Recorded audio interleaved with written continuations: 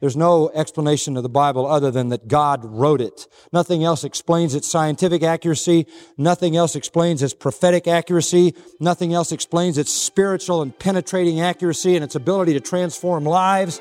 Nothing else explains its miracles, which are from front to back in this book and verified by eyewitnesses, and nothing else can explain Christ.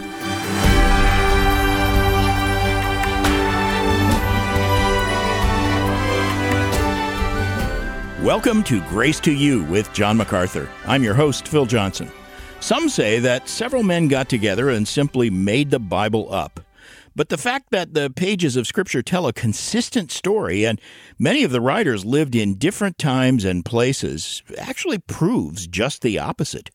God used those men to record His truth. Make sure you're trusting the Bible as you should. Let John MacArthur show you how to get the most from God's Word. You know, our goal behind every program is really to help you get the most from God's Word. And John, you know as well as I, that is something we cannot accomplish without some important people right here in this community. Yeah, and obviously you're talking about the folks on the radio station staff and the management of those stations that partner with us. We are extremely grateful to the folks who pour their life and energies into the development of Christian radio stations across this country, and for that matter, all around the world, because they are, in the truest and purest sense, our partners.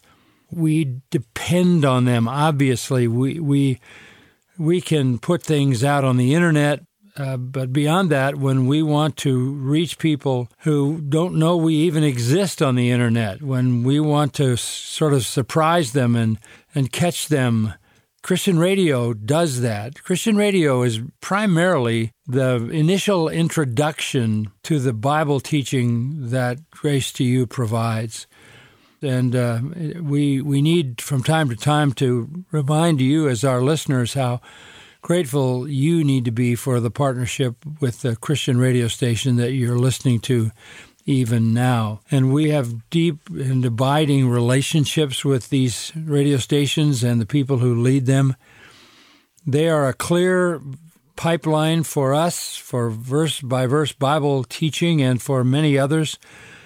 And this partnership is partnership on the basis of the love of the truth and the love of souls, because they care about you and they care about the truth and they want to bring those two together. They partner with us. We're deeply grateful for all that they do. We continue to see a strong response to our program. People ask from time to time, is radio fading away? Not in our case, not at all. It's a strong ministry tool for us. So let me suggest that you call or email this radio station today and express your thanks. That would be a great thing to do. That would encourage them, and we would be grateful that you express that. Thanks for all you are doing for the kingdom. Yes, thank you. And friend, letting this station know that you appreciate hearing Grace to You each day is a help to us as well.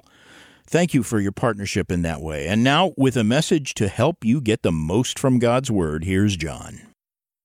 We're dealing with a supernatural document that is absolutely true in all that it affirms, that is inerrant in every word, that is complete, that is, nothing is missing. You don't need anything beyond this to have the inspired revelation of God. It is authoritative, that is, it speaks as commands. It is sufficient, it contains everything you need for all issues of spiritual life. It is effective, that is to say, wherever it is unleashed, it comes with power and impact, and it always accomplishes what God wants it to accomplish. And finally, it is the determining matter when it comes to where you belong or in what kingdom you exist. God's people listen to His Word. You can do a little heart examination on where you are with that regard. Summing up just those things, Joshua 1:8, one of the great Old Testament passages that exalts the Scripture, says, "This book of the law," referring to Scripture, "shall not depart from your mouth." That is, it should be the constant topic of your conversation. Why? Because you shall meditate on it day and night. Now, whatever you're thinking about all day and thinking about all night will show up in your conversation. So he's saying you ought to be dominated by the Word of God. It is the dominant thing in your life. Meditatively, it becomes the dominating thing in your life conversationally. Then it's into action that he speaks, so that you may be careful to do according to all that is written in it. You meditate on it, you talk about it, and pretty soon you begin to live it out. This is an incredible book. As we get into this book, we say, well, yeah, but it's only a spiritual book. Well, let me cross that line a little bit. The same God who ordered science wrote this book. And whenever it talks about scientific things or matters in the physical world, it speaks with accuracy. Remember, I told you earlier, everything it says is infallible. It is not just a book about spiritual things. It's a book about a lot of things. A lot of things. In fact, this book, this supernaturally written book, authored by God and passed through inspired writers who wrote down every word without error under His supervision by the Holy Spirit, this supernatural book written by God to deal with spiritual issues, every time it deals with science is absolutely accurate. Because God knows that world as well as He knows the spiritual one, right? It presents the only viable explanation for the universe. Creation, catastrophism, the instantaneous creation in 6 days, the Noahic flood reshuffling the surface of the earth, explains all the fossil record, explains all the strata in the rocks, explains everything. That's all you need to explain it. It's absolutely scientifically accurate. The Bible affirms one of the basic laws of science, which is called the first law of thermodynamics. The first law of thermodynamics is the conservation of mass and energy. That is to say, all mass and energy that exists is perpetuated.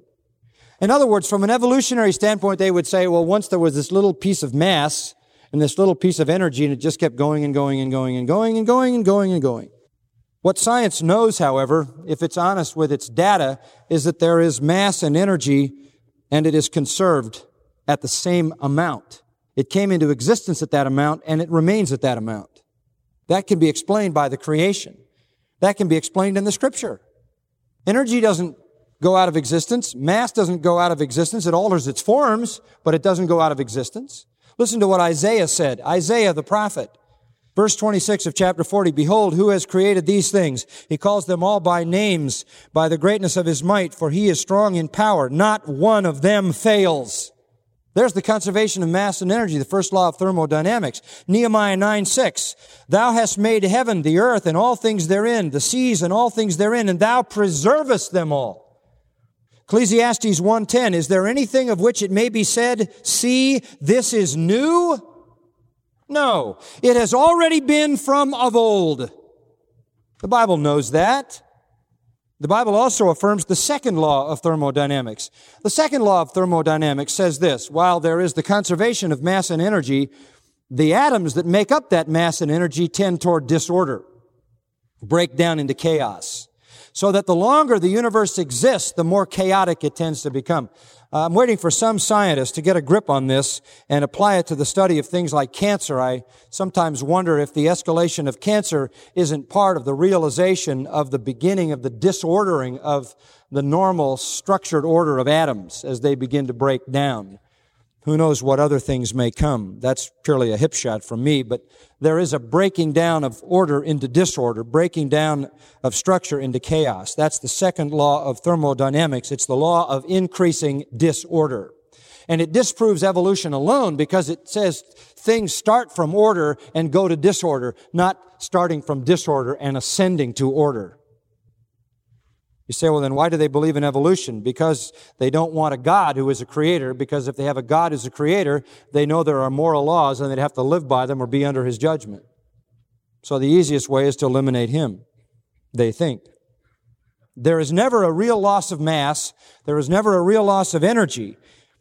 But there is a declining ability of it to produce because it breaks down and order becomes disorder. All processes will ultimately wind down and cease, and the universe ultimately go out of existence. The Bible is very clear about this in Romans 8. It presents this to us in very clear terms. Listen to what the Apostle Paul wrote before any scientists had come up with that. The creation was subjected to nothingness. In other words, there was a point in time at the fall of man when the creation was cursed and subjected to a process of futility or emptiness, not of its own will, but because of Him who subjected it in hope. When God originally created it, it had perpetuity and order. But because of sin and the curse, it has disorder. and was subjected by God to this futility. The creation itself then is slave to corruption. And verse 22 of Romans 8 says it groans and suffers the pains of that corruption. The whole universe is experiencing this disarray. When the Bible talks about scientific things, it is exceedingly accurate about them. I think about something I studied with interest when I was a college student called hydrology. Hydrology is basically the science of water and its cycle. And while it's very easy for us to understand, it wasn't until the 17th century that men began to figure out what the water cycle really was. The water cycle is very simple. 3 words will teach you the water cycle. One is evaporation, the other is condensation, and the third is precipitation. That's the water cycle. From the great seas of the earth, water evaporates. It is condensed in the clouds, carried over the land, precipitates in the rain and the snow, and runs back down to the sea from which it evaporates, condenses, and precipitates again. That's the water cycle. And there is no new water, folks. I think you know that. There isn't any new water being created. Some people might think that when they turn their faucet on, new water is being created. No, there's not new water there. This is God's process of hydrology. The sea, the evaporation, the clouds, they move over the land, rain, snow, down into the land, rushing into the streams into the rivers into the sea, and that's the cycle. Not until the 17th century was this believed. Until then, the dominant theory was that there were subterranean reservoirs that just kept pumping up water. We now know that even water that is subterranean is in that hydrological cycle, and they are made by seepage. You say, well, what does the Bible say about that? Read Isaiah 55, verse 10. Read Ecclesiastes 1. Read Job 36, verses 27 and 28. Job's the oldest book in the Bible, and it describes evaporation and condensation. Whenever God spoke in His Word about something scientific, it was clear. Isaiah 55:10 gives you the water cycle. And then the fascinating study of astronomy is interesting as well. Old ideas about the earth and about the solar system were very, very strange. Most people thought that the earth was a CD, a flat disk, circular. And that was the view. When Copernicus came along from 1473 to 1543, he presented the idea that the earth was in motion. And when he said that, of course, people first of all thought he was crazy because they couldn't feel the motion. When he said the earth was in motion, they were astonished and astounded, but eventually it took hold, and of course, he was accurate. Job, the oldest book in the Bible, says God hangeth the earth on nothing. How did he know that? The oldest book in the Bible says He turns the earth like the clay to the seal. What does it mean to turn the earth like the clay to the seal? In ancient times, they had a piece of clay, soft clay, and they would take a stick and they would write in a legal document or some kind of thing before the development, or often even with the development of papyrus and other things to write on. They used these for permanent documents. And then when they wanted to sign it, they had a cylinder with a raised signature, and they would roll it across the clay like that with 2 sticks coming out of the end. And when Job said He turneth the earth like the clay to the seal, he's simply saying it rotates on an axis. How did he know that? Job said God imputed weight to the wind. It wasn't until about the 17th century that anybody understood that there was weight to the wind. Another interesting science is isostasy. I don't know if you've ever heard about it. And this fascinated me too when I was a college student. Isostasy is the balance of the earth. You ever buy your little kid a rubber ball and it was out of round and it just goes like this and like this and like this? Well, you can imagine what we would be doing all the time if the earth was not in balance, or probably bumping up 6 feet and coming down again. We don't think about things like that. But if this thing is going to spin through space at this velocity and rotate on its axis while it's flying in this orbit, it's going to have to be an absolutely perfect balance to keep the law of gravity constant at every point.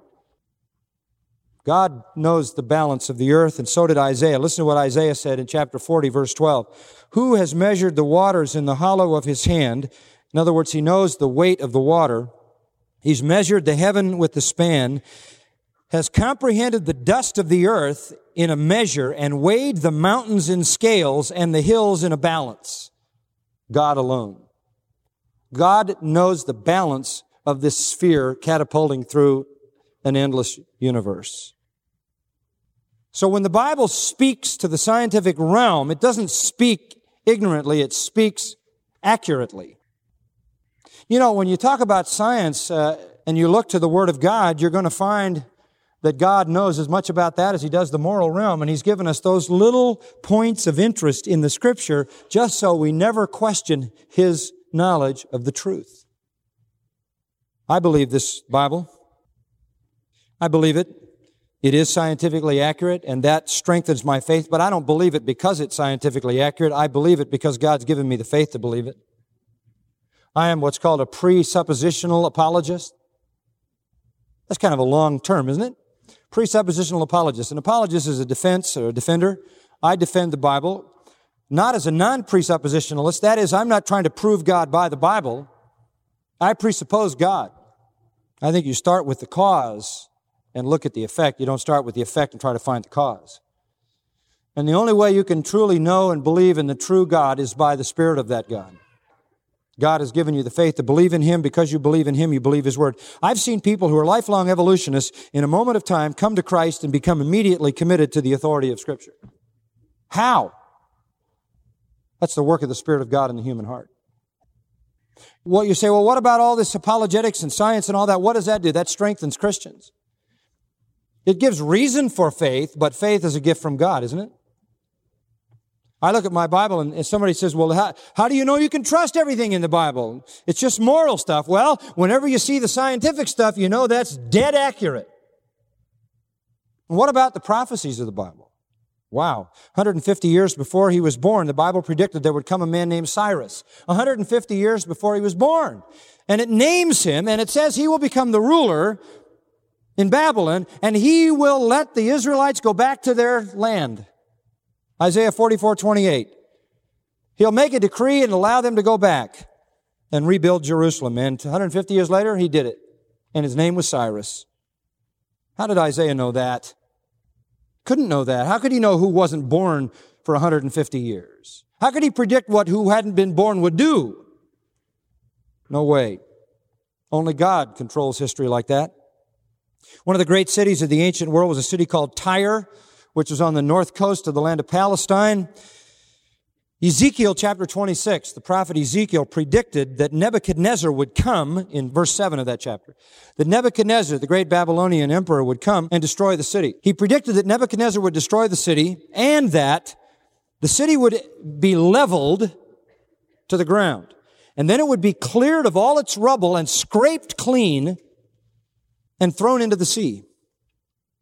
And it would never be rebuilt again, and it would be simply a little place where people dried fish nets. Well, it was quite a formidable prophecy because it would be like saying a few years from now, LA is going to be destroyed, flattened and shoved into the ocean. You'd say, who could do that? Well, think of it in ancient times. The city had a 150-foot high wall, 150 feet high, 15 feet thick. It had a massive army protecting the inland, and it had the finest navy in the world protecting the coast. Phoenicians were there. They were the colonizers, mariners of the ancient times. They were navigators. They had navigated around the Cape of Africa, established trade routes to the east. 3 years after Ezekiel prophesied this, Nebuchadnezzar came, and he did exactly what Ezekiel said he would do. It took him 13 years to do it. And at the end, he smashed down the wall, smashed down the tower.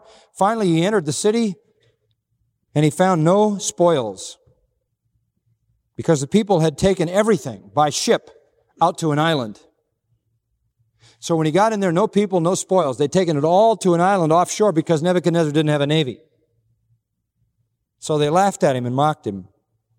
The island was only about a half a mile offshore, but it was too far for them to go. So Nebuchadnezzar went back home. And for 250 years, the prophecy was never fulfilled about it being scraped and all the rubble thrown in the sea. 250 years later came Alexander the Great, son of Philip of Macedon, world conqueror, 33,000 infantrymen, 15,000 horsemen, 50,000 troops. They come marching down that area. They're headed east, conquering the world as they go. They send a messenger out to this little island city of Tyre, and they say, we want food, we want money, we want supplies, and they say, forget it, buddy, you don't have a navy either. They sent the messenger back, and Alexander got mad. So what he did, he took all the rubble in the city of Tyre, all the rubble that was left, dumped it in the sea, built a causeway, marched out, and destroyed them all. 250 years later, fulfilling exactly what Ezekiel said would happen.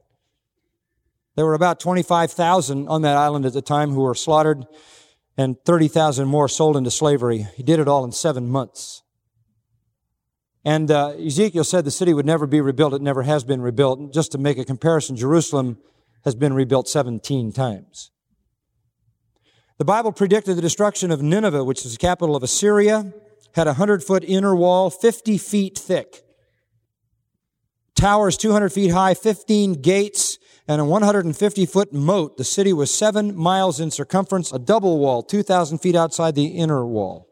Reached its high point in 663 BC. Nahum says it's going to be destroyed. It was. The Babylonians, they came, entered, took it, never rebuilt. The Bible makes amazing prophecies, and you can verify that they have already come to pass. So much more you could say about this book. You look at it, and it's scientifically accurate.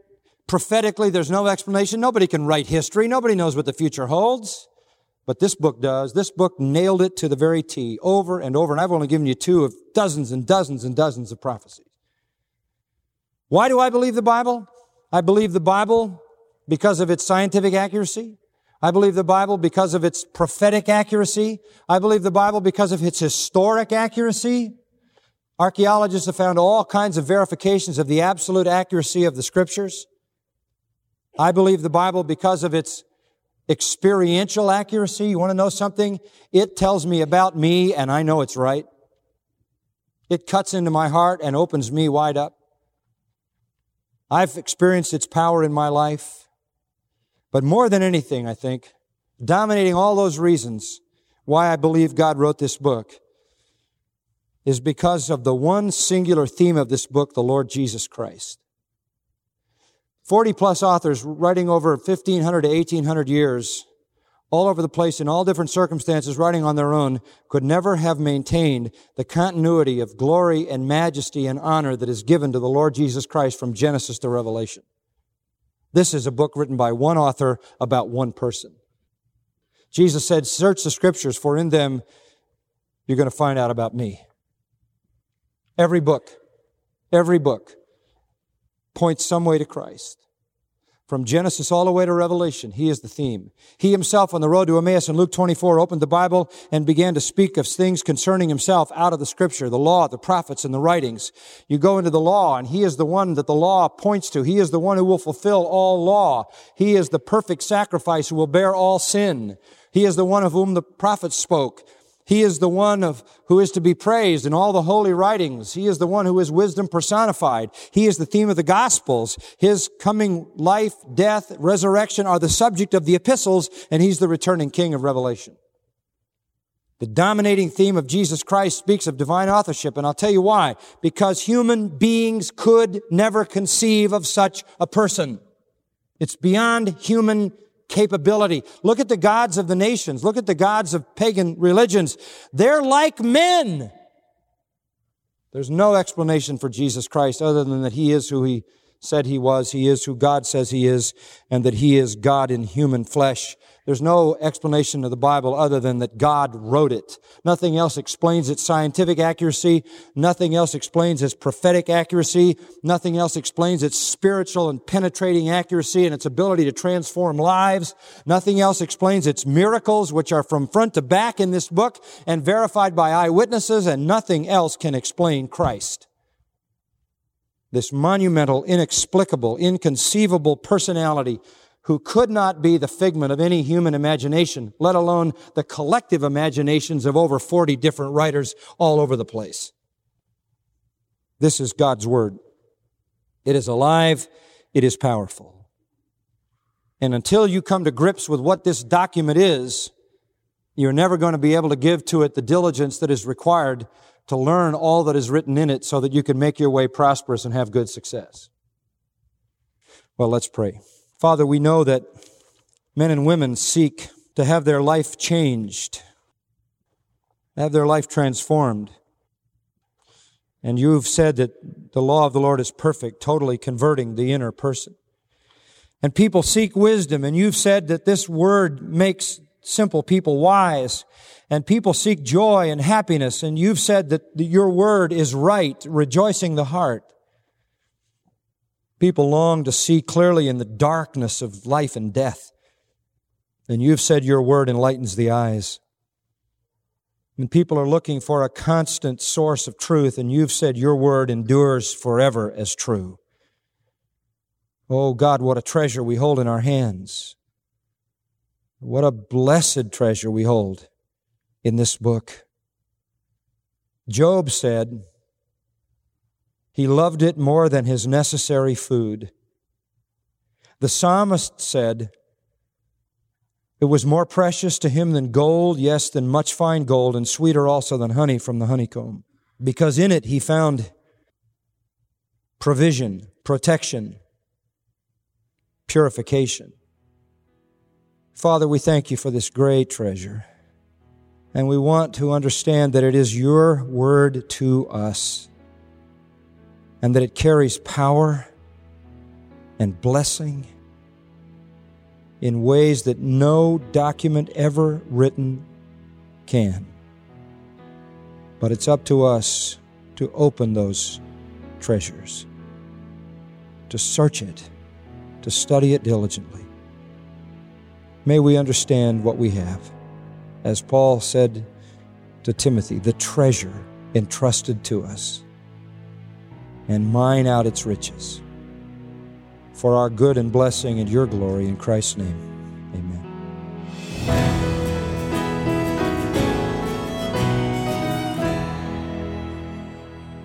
You're listening to Grace to You with John MacArthur, Chancellor of the Masters University and Seminary. John's current study is titled, How to Get the Most from God's Word. And now, friend, if you've been encouraged by the message you heard today or by any of the daily broadcasts you hear on Grace to You, would you tell us your story? We would love to hear from you. It's an encouragement to us, and it's more important than you might think. Contact us today. You can reach us by writing to Grace to You, Box 4000, Panorama City, California, 91412. Or you could just send an email to letters@gty.org. And thank you for remembering to mention this station's call letters when you write. Keep in mind, there are thousands of free study tools on our website, gty.org. In our sermon archive, you can find John's current radio series, How to Get the Most from God's Word, and also 3,500 other sermons by John as well. All of those MP3s and transcripts are available to download free of charge. And as a supplement to our current radio study, be sure to look for the Grace to You blog series titled How to Study the Bible. The articles in that series, written by John MacArthur and the Grace to You staff, cover topics like how to avoid misinterpreting the Bible, what it means to interpret the Bible literally, and how to meditate on God's Word. Our web address again, gty.org. And now for John MacArthur, I'm Phil Johnson. Be back tomorrow when John shows you what it takes to study God's Word and how you can get the most from it. It's another half hour of unleashing God's truth one verse at a time on Grace to You.